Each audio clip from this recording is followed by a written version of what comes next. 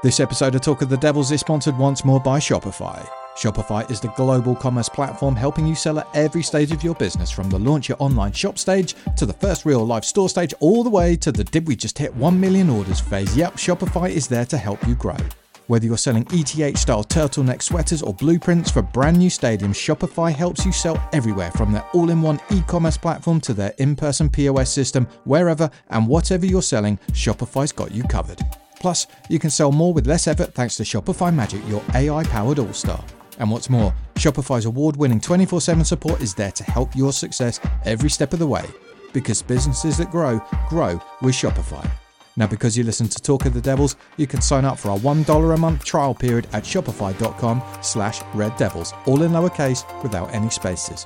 So go to shopify.com/reddevils to grow your business. No matter what stage you're in, that's shopify.com/reddevils.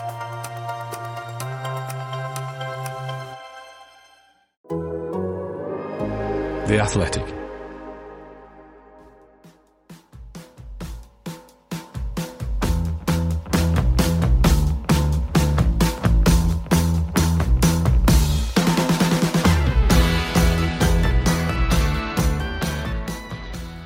This is Talk of the Devils, the Athletics podcast dedicated to Manchester United. Yeah, we're talking again after a win for the Reds. This feels good, doesn't it? I think this can become a habit if the players want to agree to it. We can be positive and nice and airy on the podcast again. We've got tons to get through. As always, it looks like Antony is arriving. We need to react to that win over Southampton, preview the game against Leicester on Thursday as well, amongst other things. With us to do that, Andy Mitten and Carl Anker. Hello, gentlemen. But first of all, I think from all of us on the team, we want to say a big thank you to the brilliant reaction that we had last week to the video podcast that we did on the morning after that win over Liverpool in the Bishop Blaze pub in the shadows of Old Trafford. We had a lovely morning recording it, and we hope you guys enjoyed listening to it. Thank you for all your comments, good and bad. We got some interesting feedback, shall we say, on YouTube, about haircuts and jumpers and everything else in between as well. But if you've not watched it, of course, it's still on there. Just search for The Athletic on YouTube and you'll see the account up there with the two videos that we did last week. And subscribe to it as well, because we're planning on doing more as the season goes on. So, of course, that will be the best way to keep up to date with exactly what you're doing, including all our social media pages as well. But Andy, we had a lot of fun doing that, didn't we? Yeah, it's good. And you can see by the feedback that people appreciate it. And it's good to see everybody in person, especially the morning after that great win against Liverpool. Nothing but good feelings with it, and I think a lot of people appreciated that format as well, so maybe we can do it again in the future. I think we were podcasted out by the end of it because we'd done the previous one at midnight the night before and gone straight into it, but we did it, and much happier to do it having won the match. Definitely. Carl, where did you get your jumper from? I picked that one up via Thread. I use like an online... He doesn't just play in the midfield, he sorts you out with clothes as well. That's incredible. Not that Fred. He's man of many skills. I thought it was hilarious that I think there was about 4 or 5 messages about that jumper, and it was quite a popular aspect of that podcast. Andy, one thing we didn't talk about actually, despite being podcasted out over those 2 pods on the Monday night and the Tuesday morning, was your piece with Steve Kelly. Please stop singing about Hillsborough and Munich. And I don't really want the article or the moment to pass without reflecting upon it on the podcast. A really poignant piece. If you've not read it, go and have a look on The Athletic. It's still up there at the moment. It's from Monday before the Liverpool game. A really interesting character, Steve, with an important message, Andy. Yeah, free to read for everybody as well, even if you're not a subscriber. Steve Kelly's brother died at Hillsborough, and I'd not spoken to him before, and I spoke to him for 2 hours. Just listened to him. What an incredible human, just telling me stories and about how he'd gone over there to identify his brother's body, wasn't allowed to touch it, sat at a desk as a policeman, had a Polaroid picture of his dead body, just spun it round in front of him, and he just saw his brother there in a body bag. Police wouldn't let him kiss his brother. Just read it, because I can't do it justice talking about it. But post Hillsborough, how he came to meet Alex Ferguson, Bobby Charlton. Bobby Charlton's wife came up to him and said, "You and my husband have got something in common, tragedy," and some of the friendships which happened. I just listened. He scattered his brother's ashes on the cop, because Michael was obviously a Liverpool fan. He'd been at Hillsborough, but Stephen's an Evertonian, and they go to games together. And he thought, if I scatter his ashes on the Kop, then Everton are never going to score at this end again. And he said, I'm happy to say Andrei Kanchelski smashed the ball in. So even in a really dark, saddening conversation, there were some moments of humour. But one thing that really struck me was they both idolised George Best. They love George Best. They travelled to Manchester to watch George Best. They went to Goodison and Anfield because they loved George Best, the fifth Beatle. That's what they called him. Stephen, he was, in my mind, this bit is completely warped. He even took satisfaction from Manchester United winning the European Cup in '68 because George Best wore blue, and that was somehow linked to Everton.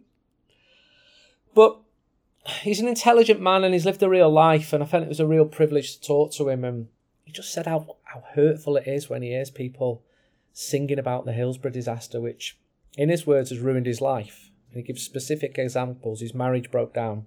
And just, please don't do it. Not just Munich and Hillsborough. Don't sing about tragedy. There's real life consequences here. A lot of the people who are singing some of these songs, they weren't even born. And he just said, I hope that by speaking to you, one person thinks about it. Because it's so upsetting. It's so upsetting that he no longer goes to football matches because he doesn't want to hear songs trivialising his brother dying.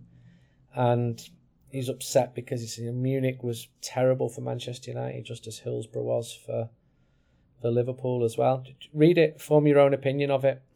From my perspective, it was an honour to speak to Steve Kelly. Yeah, absolutely. Thank you for doing it, Andy, as well. And like you say, the piece is up there on The Athletic at the moment if you want to go and have a read. Very thought-provoking, to say the least. OK, let's talk about Southampton then, Carl. You were there, and Manchester United somehow managed to grind out a victory. Hard-working display on the South Coast. Are you sure this is Manchester United? Yeah, for once, it wasn't a 1-1 draw at St Mary's in August, Andy? Yeah, I'll hold my hands up there. I was convinced it was going to be a draw, which would have been progress because we'd lost the last 7 away from home. Yes. Delighted to be wrong. Yeah, so it's the first away victory for Manchester United since February. That is ridiculous, isn't it? And the first time Manchester United have won back-to-back games in the Premier League since February as well. It was a gritty performance. I was surprised at how the goal came about. It was one of those really nice sweeping passing moves where you can really begin to see the seeds of what Ten Hag wants this football team to do. But also you can see much of the same frailties that you saw in Manchester United all through last season. I think I saw a tweet at full time saying this was one of those games that maybe Ralph Rangnick would have lost 2-0, but then made some sort of press conference revealing about the who has a driving license among the Man United team or something or other. I think that's the sort of result. Like, yeah, it wasn't pretty, but it was a nice goal, and we know what's happening next. Ten Hag used the term "work in progress," and I think that's a very good descriptor of Manchester United at this point in time. Yeah, I thought it was interesting, Carl, as well, actually. One of the key words that I read and heard quite a lot, I wasn't at Southampton, unfortunately, but people who were there, like yourself, determination. There was real determination about that team to get the job done. And actually, it was only listening to people say that word or reading that word that made me think, yeah, that's actually been an ingredient that's really been missing at times. Yeah, something that struck me after Liverpool, or during the Liverpool game, was the Sandro Martinez and Rafael Varane sort of cheering after they made blocks. In that, Serie A defending sort of way of like, yeah, we made a block. And I haven't seen Man United players do that in a bit. And something that struck me in the Southampton game was Malacia, the brand new left back. I'm really sorry, I'm going to point out his height. He's 5'6". It's not been referenced as much as someone else that we won't mention. It's not. He's 5'6", and he is a little bit raw. He made 2 or 3 mistakes, but what really struck me about Malacia against Southampton was if he made a mistake, he'd be immediately back up and sprint back and go and fix it, which was, again, something that we haven't always seen from Manchester United in the last 12 months. There is a grit to a number of the players. I'm not going to say all of them. A number of the players at Man United now, which I'm finding quite pleasing. Andy? Another 3 points on top of Liverpool to correct, well, not correct, but to counter those first opening defeats. Came after a I said it, nearly said Champions League, didn't I? When I meant Europa League. 50p in the pot for that. You would never get a Champions League draw as interesting as Manchester I knew United's that you'd Europa be League excited draw. about this prospect of going to Transnistria and Nicosia and wherever else. Like a child on Christmas Day. Sociedad's fine, isn't it? But those that's two the are quite one. random. Right, I'll correct you now on Sociedad. They're not called Sociedad. Everyone calls them Sociedad. That means society. If you want to not call them Real Sociedad, it's La Real, not Sociedad. Okay, I didn't know that. All right? Then you pop in your 50p's in the pot from Is now on. Sociedad not a place? Sociedad means society. So it's not actually a place? The place is San Sebastian. No, the city is San Sebastian or I'm gonna Donostia sound in so Basque, ignorant because now, it's in the aren't I? Basque country. Yeah, keep that in. Is London a place? It's in Spain though, isn't it? It's in the Basque country, which is in Spain, and it's one of the most beautiful cities in Europe, and it will be the third time Manchester United have played them since 2013. We couldn't go to one of them because it was during COVID times. Great place to go to, maybe not so great in November. Moldova, brilliant. So why are they called the Royal Society, Andy? What's the reason behind it? Well, there are several teams in Spain, this podcast going on a tangent straight away, which call themselves Real. There's Real Valladolid, for example. There's a team in Madrid called Real Madrid. People might know them as well. And that means royal. And San Sebastian, because it's so beautiful, was often a place where the Spanish royal family took their holidays. But yeah, some clubs are allowed to call themselves. Real Zaragoza is another one. There are certain Real clubs in Spain. So yeah, that's the story with them. And they're a great club. They've got a good team. They've rebuilt the stadium since we last went there. And all good. Moldova, it's the only European country I've not been to apart from San Marino. There you go. So I'm absolutely buzzing off that. And then we've got Cyprus as well.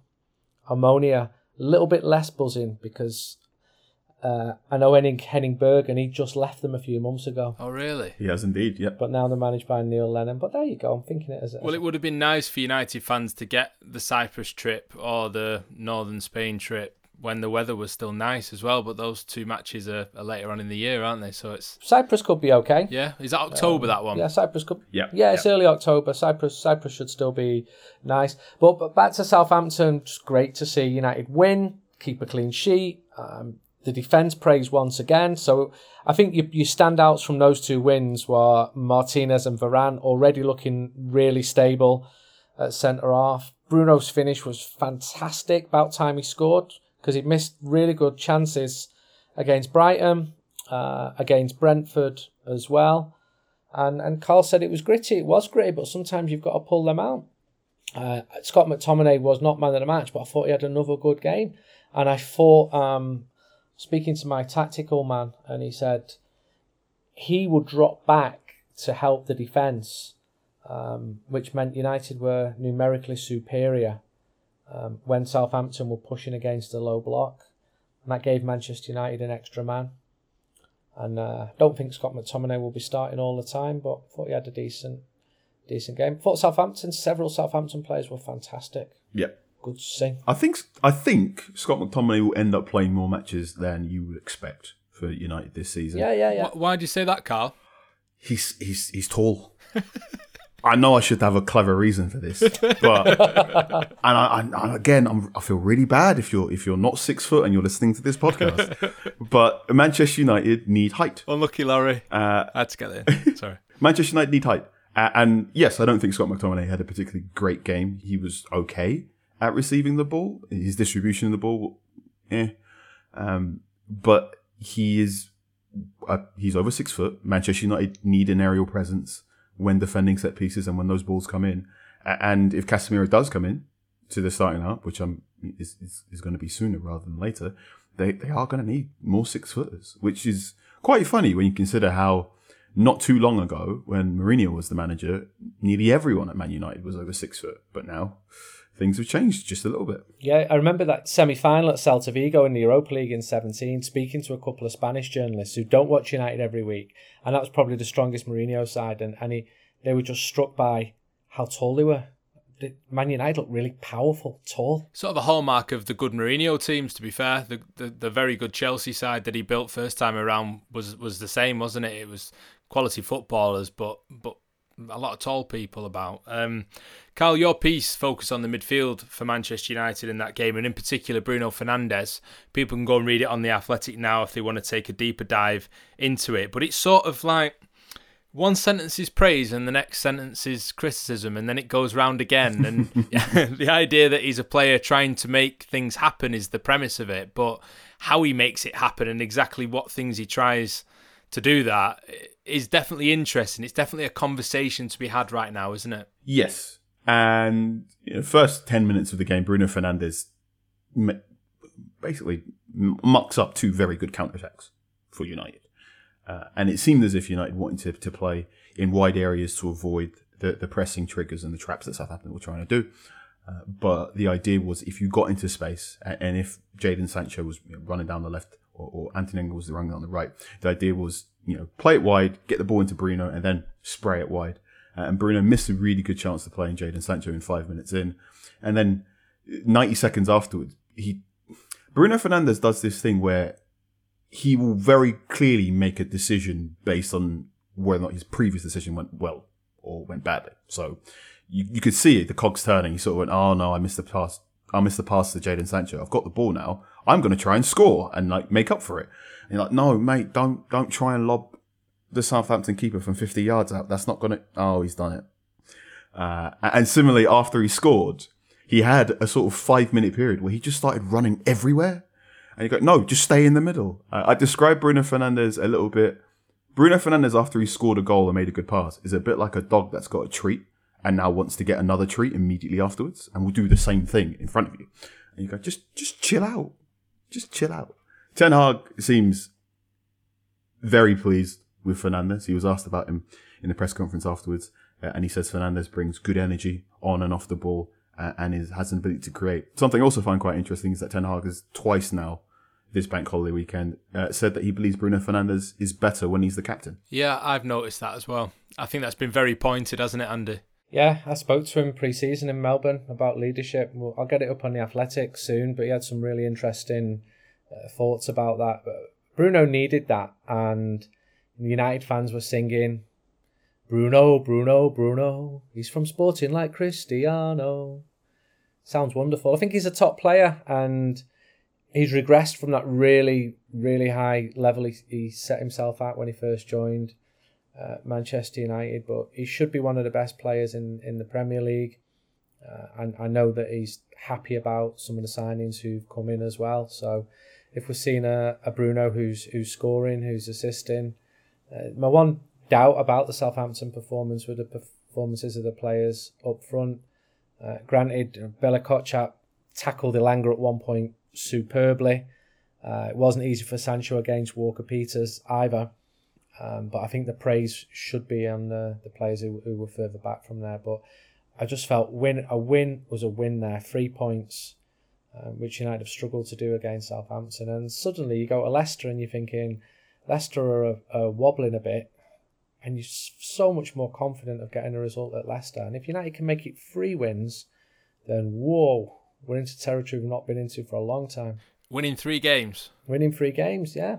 I tweeted after 38 minutes, this is a really sad, desperate tweet. This is the first time since February that United have got to 38 minutes in an away game without conceding a goal. Jesus. Blimey. I mean, it's pathetic, isn't it? That's how bad it's been. It's absolutely pathetic. And then you're sort of celebrating these micro achievements, getting to half-time, not being down. And I said on the pod after Brentford a few weeks ago, the most enjoyable part of watching United for me is at kickoff because at least the team aren't behind. But now after Southampton and Liverpool, Manchester United have found a nice place. And with Antony coming in, if that's all finished off, this is a club backing the manager. I think it's been a really good week or so for Erik ten Hag. He made massive decisions and was vindicated by them.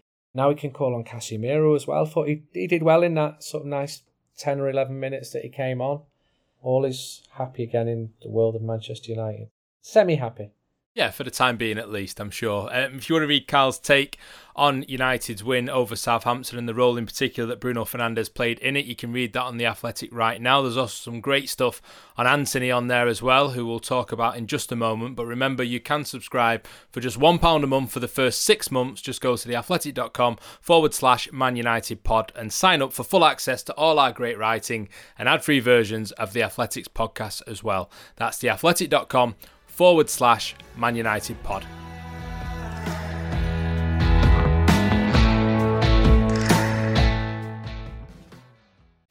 As you've probably heard by now, we've teamed up with BetMGM this season. We'll be using BetMGM lines to make all of our picks, and we'll have special offers for our listeners each week. If you haven't signed up for BetMGM yet, use bonus code THEATHLETIC, and you'll get a 1-year subscription to The Athletic, plus up to a $1,500 first bet offer on your first wager with BetMGM. Here's how it works.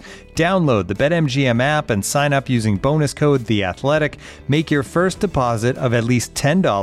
Place your first bet on any game and claim your voucher for a 1-year subscription to The Athletic.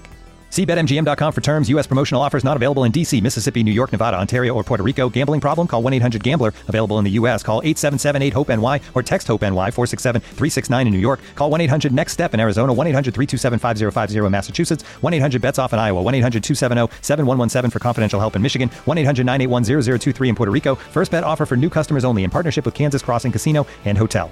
Don't forget, if you haven't signed up for BetMGM yet, use bonus code THEATHLETIC and you'll get a 1-year subscription to The Athletic, plus up to a $1,500 first bet offer on your first wager.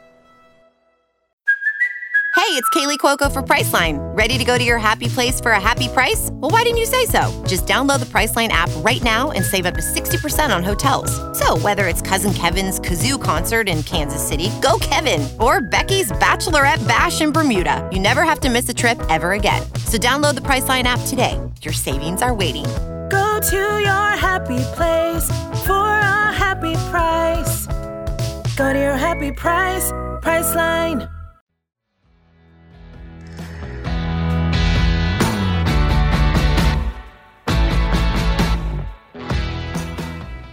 Okay, it's time for this. I got my mind set on you. I got my mind set on you. I got my mind set on you. Got my mind set on you. Yeah, so I'm guessing everyone at home, and actually us three included, thought that we were past hearing George Harrison on repeat on every single podcast, but it's a nod to Elliot McDermott. Now, bear with me while I explain this. Elliot tweeted, I think earlier on today actually, wanted to ask at Laurie Whitwell about De Jong signing probability, but I thought the All Points East urinals wasn't the right time. Close though. Brilliant. Absolutely love that tweet. If anyone's wondering what All Points East is, it's a music festival in London. And indeed, if there's any questions that you would like to ask Andy, Carl, me or Laurie that you would pose in that location at a urinal, please let us know. Keep them clean, obviously, but I'd love to know whatever things people would like to ask us while we're stood at a urinal. I think that's great. I got some Antony questions from a Talk of the Devils listener at Southampton train station on the Sunday. It's still random. Yeah, okay. A very nice gentleman. Not the toilets, though, Carl. Yeah. Not the toilets. I was just simply waiting for reading the platform side, and a very nice gentleman walked up to me. Mouthed something. I sort of took out my headphones and went, "What?" And he went, "Are you Carl Anker?" I went, "Please don't hate me." Yeah. And then we had a little chat about Man United, and he did indeed ask me about Antony and asked me the status of the Antony deal. And I sort of went, well, you know. Yeah. So again, if there's any random questions you'd like to ask us stood at a urinal, please let us know. We need to talk about Antony. So let's get an update then from the man who's been writing about it on The Athletic. Here's Laurie. Hi guys, so on Sunday afternoon, early evening, Manchester United reached agreement with Ajax for the transfer of Antony for a fee of €95 million guaranteed, with €5 million add-ons, taking the price to €100 million overall, which is the price that Ajax wanted at the start of this latest round of talks when United reignited them with that €80 million bid that was rejected, came back with €90 million bid, rejected, and now that €100 million fee that Ajax have got. because it's late in the window. They didn't want to sell Antony. They didn't have loads of time to find a replacement. And clearly Erik ten Hag has been pushing for this one. So the fee has gone up and up. It takes it to about £85 million overall, which is one of United's most expensive transfers.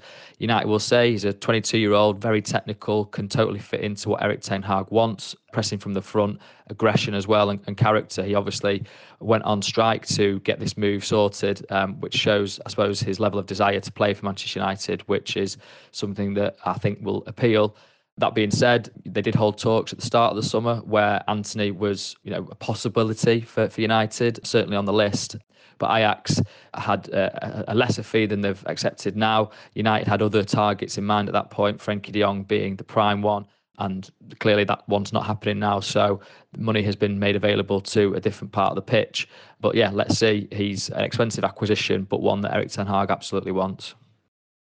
Oh, I like Laurie's serious transfer voice, Andy, don't you?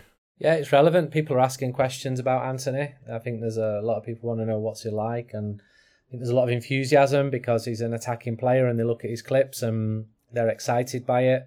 I've watched him play live, I think, 3 times. I asked some professional scouts this weekend about him.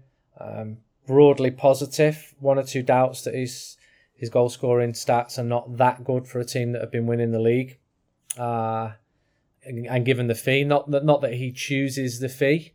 I saw some other stuff which I was told was completely not true. Somebody saying Edwin van der Sar has got involved with the transfer for the first time. He never normally does that. I was with an agent at the time who just said that's absolute nonsense. He's involved in every big Ajax transfer at some point. Great. I think Ajax fans are really annoyed because they've got almost no time to find a replacement. They kind of do. Well, I was in the company of another agent at the weekend who was lining up a player. It was like a chain reaction. Yeah. If Antony moved. And you're thinking these agents are like four ahead. Well, I signed Francisco. I'm going to get his surname wrong.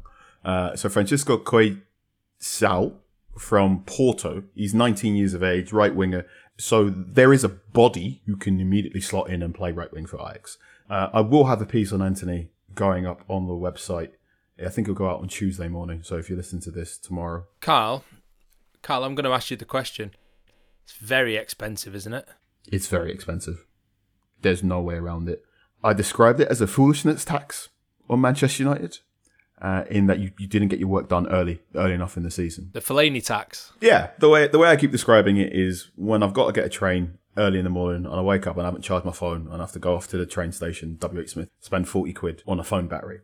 There's a fee involved in this that you probably shouldn't be spending, but you're doing it because you're doing it in late August instead of doing it in early July. Part of that is because Ajax don't need to sell. They don't need the money. What are they going to do with the money? They don't need it. They've already got a strong team. I think they tweeted that the money that they'd receive for Martinez and Antony would end up being more than their annual turnover. Yep, it was 100. I think their annual turnover was something around about 127 million euros in 2021, and Manchester United, in just for Martinez and Antony, has surpassed that. And again, both of those players are. I think the interesting thing about these deals, and I'm including Martinez in this, is they are, when the season started, or when the summer transfer window started, I didn't think Manchester United needed to buy another centre-back.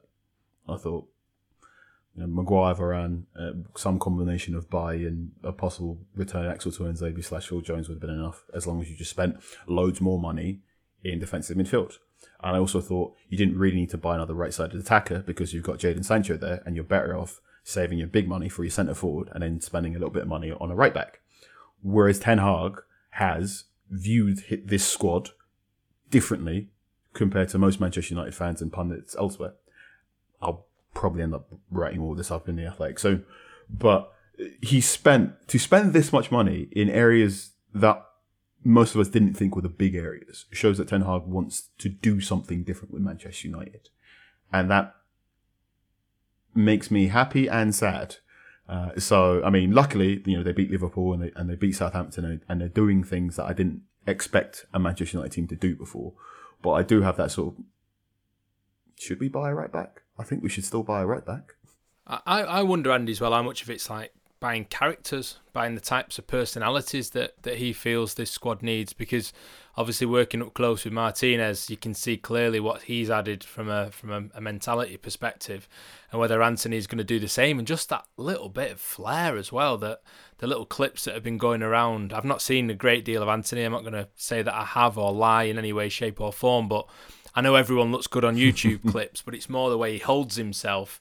And some of the tricks and flicks and things like that. If he can bring that to Old Trafford, he's going to be a popular guy. He'll be hugely a popular guy. You say characters, he knows them.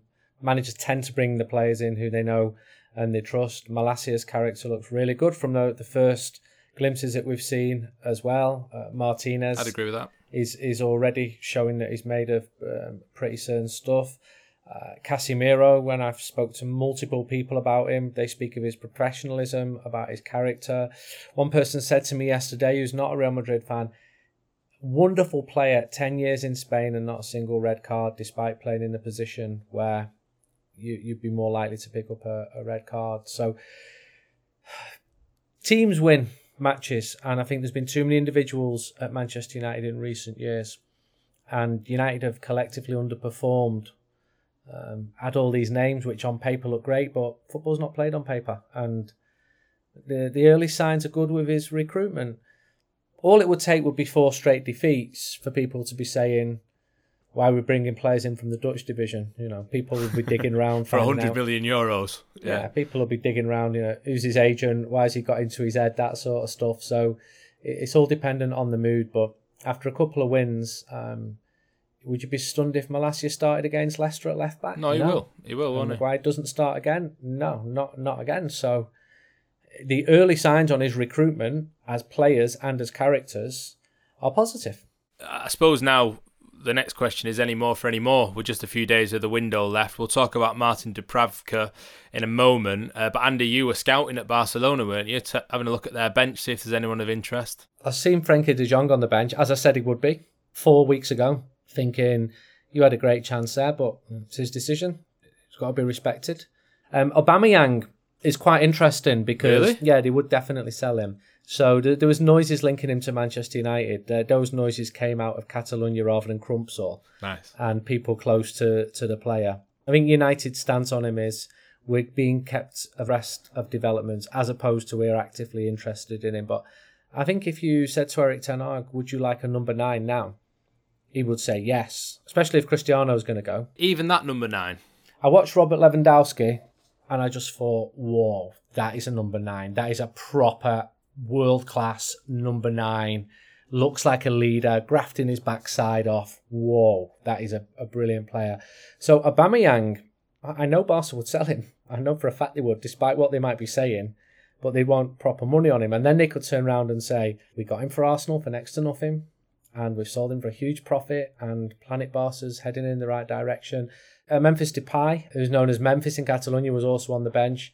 Seeing his name linked out and about as well. Barca still need to sell players because they didn't sell Frenkie de Jong. Have we discussed that on the podcast? Not much, about no. Frenkie de Jong. Not much, no. So yeah, they need money in the bank. Memphis fascinates me, right, Carl? And I probably shouldn't admit this in public because people will start questioning it, but I actually quite would like him to come back. And it's not a comment about tactics necessarily. It's not a comment about how he'd fit into the team or anything like that. I just felt like when he left, there was like so much more that he could have been, and there was all the ill-advised cowboy hat, Rolls Royce things for reserve games and whatever else. But I remember vividly one of his first matches for Manchester United. Was it against Club Brugge, I want to say? The hat-trick. Yeah, and he was sat on the floor in the interview room after the game. He looked devastated. He had his head in his hands, he was shaking his head, and he was sat literally at my feet. And I remember asking him, what's wrong? And he couldn't get a miss out of his head. I was like, mate, like you've just had an absolutely ridiculous game. Like, what are you worried about? I said, nah, should have been better. And it really stuck with me, that moment. And maybe part of that shows how he should be just happy that what he's done and forget about the game and push on and move on to the next bit and not be obsessed with this one moment. And I admit it is literally a very small microcosm of his football career or even his time at United, but it really stuck with me.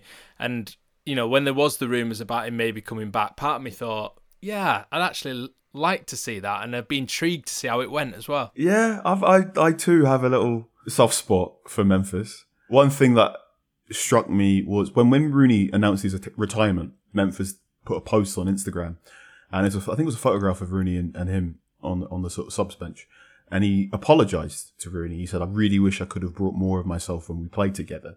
And I have read Memphis's autobiography. It's called Heart of a Lion. It is unintentionally quite funny and also very intentionally quite moving. When you read up about Memphis's life story, and particularly like a really difficult childhood, was bullied a lot of familial strife as well. And there's some really interesting bits about his time at Manchester United. And essentially, there's absolutely zero pastoral care given to him when he arrives at Manchester United. He turns up. He is recommended to live in Cheshire, where a number of the bigger Manchester United players are. But he's a 20-something-year-old youngster. He's a single man. He likes the nightclubs at this point in time of his life. That's probably why they wanted him out in Cheshire, to be fair, Carl. Yeah, probably. So he asks his best mate to move with him and says, you can be my driver. So and the chapter in the books basically described two 20-something-year-old men who can't cook in this massive empty house in Cheshire, and they're just eating loads of takeaways. Memphis, to his credit, is and always will be a massive gym rat. There's a section in there about how I think ever since the age of 15, he does 100 stomach crunches a day because he read Cristiano Ronaldo did it. He says, I want to do it because Ronaldo did it. And I also want to do it because if I have a really nice body, I can get loads of endorsement deals, which is that unintentional hilarity that is Memphis. And he's had a really interesting development in that he's changed his body and he's changed his game, and he's become not so much the right winger that he was when he was at Man United, but he's become more of a very ball-centric centre forward. So maybe I wouldn't mind it. I wouldn't hate it. I'll put it that way. I wouldn't either. He's 28. He's got regrets about his time in Manchester. When he first came, I went to Eindhoven. I spoke to loads of people about him, got the most glowing reviews. Didn't work out for him, and I heard some pretty cringeworthy stories about when he was in Manchester. I get his point about not living in the city centre. Jordi Cruyff was baffled by that when he moved from Barcelona and was put, in his words, in a big house surrounded by old people in Cheshire. And he's like, I'm quite capable of looking after myself and going for a coffee in a city centre. And he found it bizarre. And there was a trend for players to move into the city centre. But it's actually going back the other way, I think, now. Memphis has started the first 3 games on the bench, so this is why we're seeing this now. He had the small boots to fill of Lionel Messi last season when he came from Lyon. I went to Lyon in 18 to interview one of his teammates. So what's he like? And the person said to me, good player, bit of a... And I went, a knob? And he went, So you could see he's not everybody's cup of tea. He started really well at Barca last year. He scored 8 times in his first 16 games, which isn't Messi level, but for a struggling team was good, and it's exciting when he got on the ball. He really was. I think he's a decent player. I've got no evidence that he's going to Manchester United, but I'll put a few calls in and find out if that's the case. The one I did ask about was Aubameyang and Frenkie de Jong. Obviously, it wouldn't be right to not ask about him, and I think we'll still be asking about him in January, maybe next summer, and perhaps a January and summer after that. But let's talk about one player who does look like he could well be heading to Manchester United, and that's the Newcastle goalkeeper Martin Dubravka. Here's an update from Chris Waff from the Pod on the Tyne. Manchester United do want him. They seem to be preferring a loan with an option. Newcastle would like a permanent or a loan with an obligation. I think Howe is a little bit frustrated by the whole situation. He keeps saying it's not my decision, and he keeps saying I would prefer not to lose any players, which seems a little bit unrealistic given that he has 4 senior keepers and has too many players, so he really does need to move one of them on. But I think he would prefer if it wasn't Dubravka, really, given the experience that he has. Yeah, that's Chris Waff from the Pod on the Time, which is the Athletics Newcastle podcast, of course. Carl, interesting move this. Obviously, it's competition for De Gea rather than... Well, is it competition for De Gea, or is it just a backup goalkeeper? I guess that's probably actually the point of the discussion that is the most pressing. I think it's 6 of one, half a dozen of the other.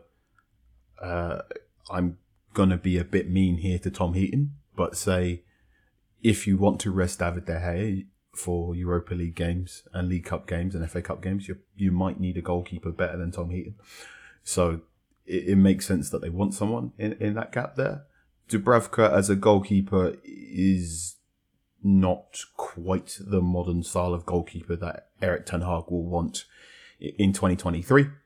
So it feels like a stopgap. Again, I don't hate it, but it doesn't move me. Andy, does it move you? I think Manchester United are obsessed with goalkeepers from the Czech Republic or Slovakia, so not surprised at all, based on nationality, that they've signed him. I'm making light of it, but I think Carl's point is actually right. I think Tom Eatons is a good professional and a good lad, and he's popular. Is he the level that Sergio Romero was when he was widely regarded as the best number 2?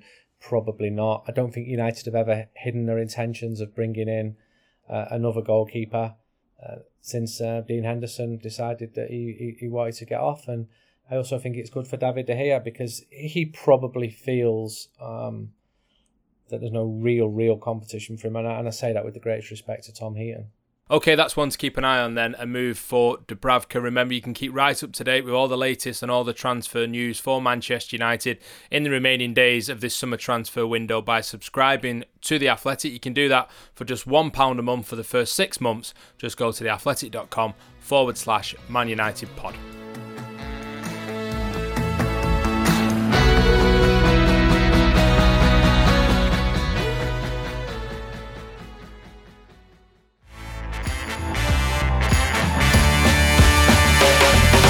Hello, I'm Mark Chapman, and we finally reached the closing week of the summer transfer window. Premier League clubs have spent more than their German, Italian, Spanish and French counterparts combined, and they are not done yet. Don't miss any of the twists and turns with myself, David Ornstein, Adam Crafton and many more on the Athletic Football Podcast this week as we take you inside the deals that really matter. We're free to listen wherever you get your podcasts, and we're ad-free on the Athletic app.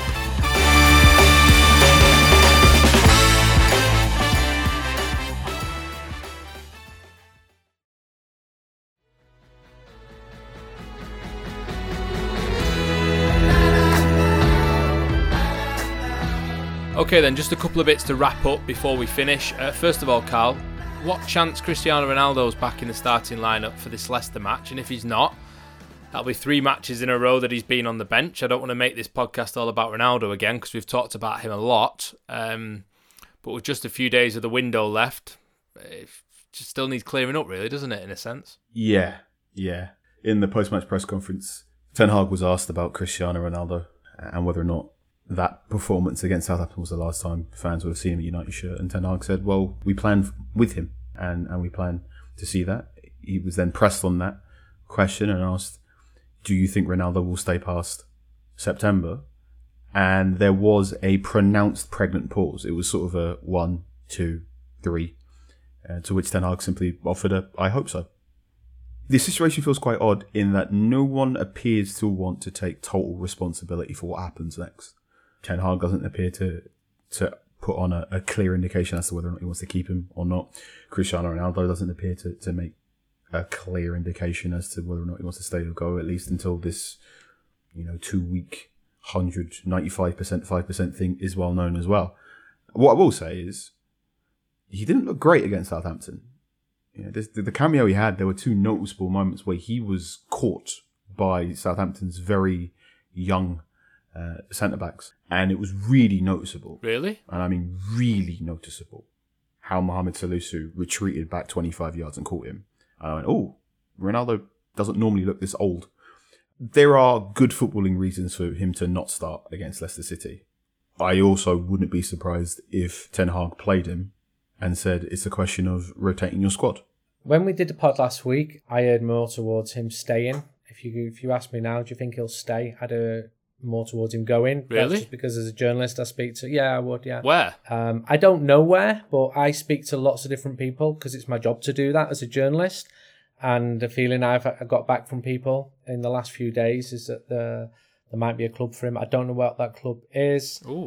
I know that there was some relief that United did well against Liverpool, against Southampton without him starting there.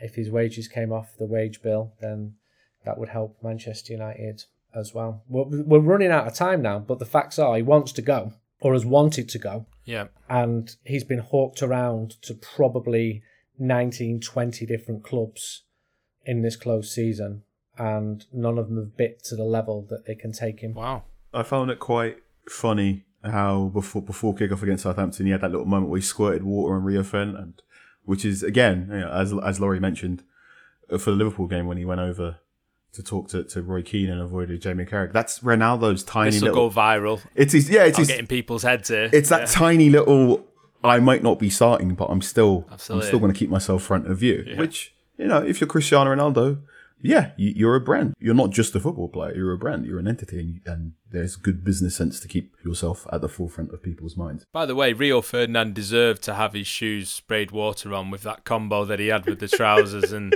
the top as well. He looked like a member of Eric Ten Hag's extended family with all those notes of cream in one outfit, Andy. Yeah, we were struck by that, weren't we, coming out of Old Trafford late last night? There's like a herd of people wearing cream. Must obviously be big in fashion in the colour of orange. Interesting this with Ronaldo. We're squeezing this in right at the end of the podcast, and I didn't expect Andy to say that, so I'm sort of riffing off it a little bit, Carl. But, I mean, United can't afford to let Ronaldo go and not replace him, can they? If it is more likely that he leaves, it's going to have to be likely that they get another body in to replace him, surely. I am pulling a face, and I'd say, now that Antony's services have been brought in, so I'm going to imagine Antony's going to be the right-sided attacker, and Jadon Sancho will probably be your starting left-sided attacker. Anthony Martial, I think his injury record is getting to the point where you can't trust him. So if Ronaldo leaves and you don't bring in a replacement, your starting striker is Marcus Rashford and the backup's Garnacho. You probably need to get someone else in. I think if he goes, then United would have budget to bring in a striker. Enough time. They'd have budget, but enough time. Well, I mean, you just got to allow free lawyers to turn up at somewhere in Madrid, haven't you? Yeah. Sorry, don't read too deeply into that. That was just when Ander Herrera nearly signed. Look, we've seen frantic transfer days in the past, and there might be another one. Yeah, and there's the small complication of actually playing Leicester on transfer deadline day. Now, I know that it won't be the players or necessarily the manager who are in the negotiations, but does that complicate matters at all, Andy, that United are likely to be playing football for the majority of the evening of the final day of the window? It's not ideal, but John Murtaugh's not starting up front for Manchester United, is he? So the club can multitask. The club have got a whole list of names. Okay, you're right, Carl, to say that. That was me. In theory... In theory, the club can multitask. United have been speaking to agents throughout the summer. They will have their priority list. They still do. Some of the players who they've spoken to and said that they want to join, the deals are not completely dead there either. So look at it like a fire. Sometimes a fire's burning and Antony, that's the man of the moment. And then other times it dims right down, but it's not been extinguished yet.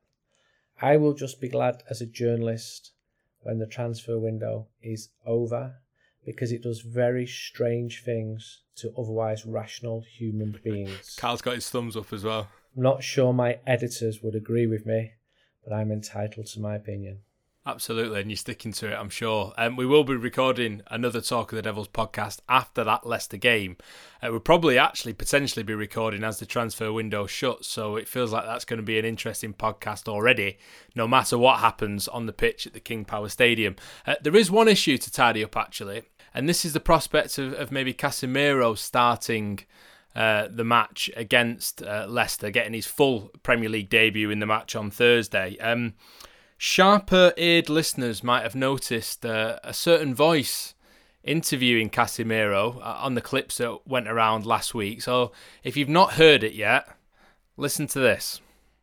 Has jugando en los mejores estadios en el mundo, en el Maracaná, o los grandes estadios en Brasil, ¿no? En Sao Paulo, en el Bernabéu, en el Camp Nou, y ahora Inglaterra. ¿Cuáles tus expectaciones y equipo, por ejemplo? Es lleno para cada partido para 30 años. Bueno,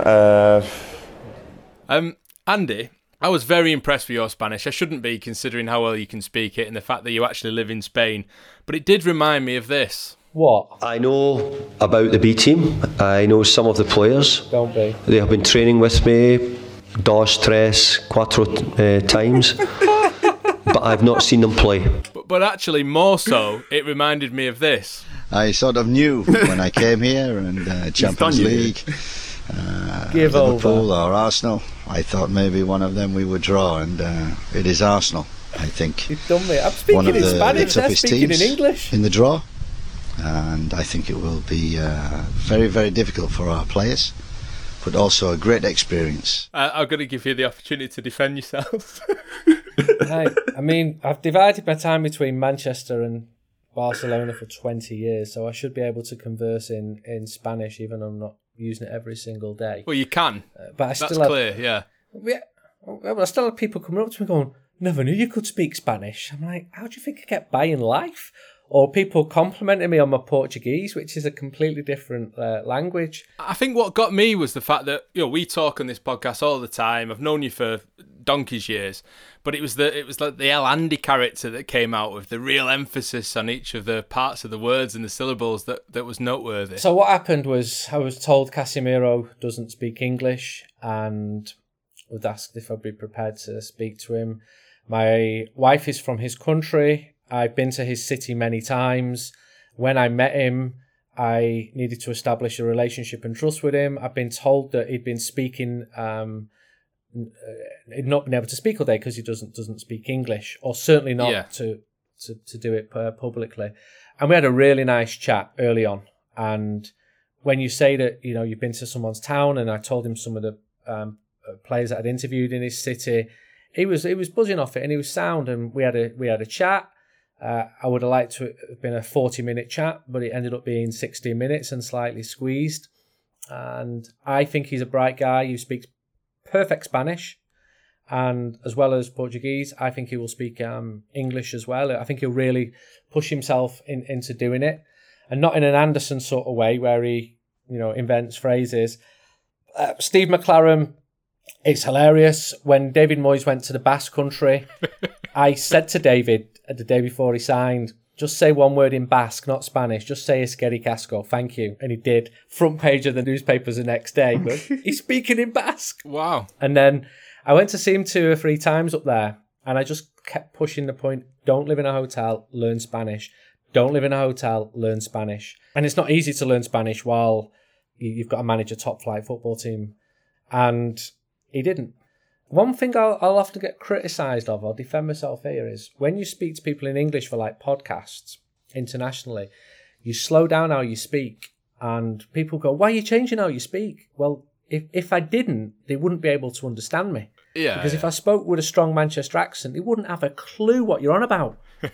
So, Casemiro, I didn't know you were going to spring that on me, but I'm glad it went well. I'm glad we did it. Look at his smiles. He was genuinely enthused to be at Manchester United.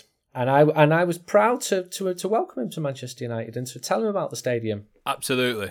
And you did a fine job of it, certainly. And I know people around the club have said the same as well. But the real question is, does Casemiro Andy Wordsies like this is? I did get a list of other Brazilian English words a few weeks ago, but then we stopped talking about them in the podcast. People keep contacting us on social media, just putting a Y on everything I'm saying. So I'll dig out the list from a few weeks ago, because we've got quite a lot of Brazilian listeners to this podcast, which has been great to be getting messages in from Sao Paulo and Belo Horizonte, and people say, it's true, we do say Facebook. Now, if I would have known Casemiro better, I would have definitely stirred the conversation into, which social media do you use? Just so we could try and trap him into saying, Facebook, but I didn't, and I don't. So there you go. One for the future. One for the future, definitely. Right, okay. I think it's time that we wrap this up. But thank you so much, Andy, for being with us as always. Thank you, Carl, as well. Like I say, we'll be back after the match on Thursday night against Leicester. We'll record that podcast after the game at the King Power Stadium, and it should be on your feeds by the next morning on Friday. And by then, we will know exactly what Manchester United's summer transfer window looks like. And I wonder if we'll hear George Harrison on that podcast. Probably not, but who knows? See you on the next one. Bye-bye.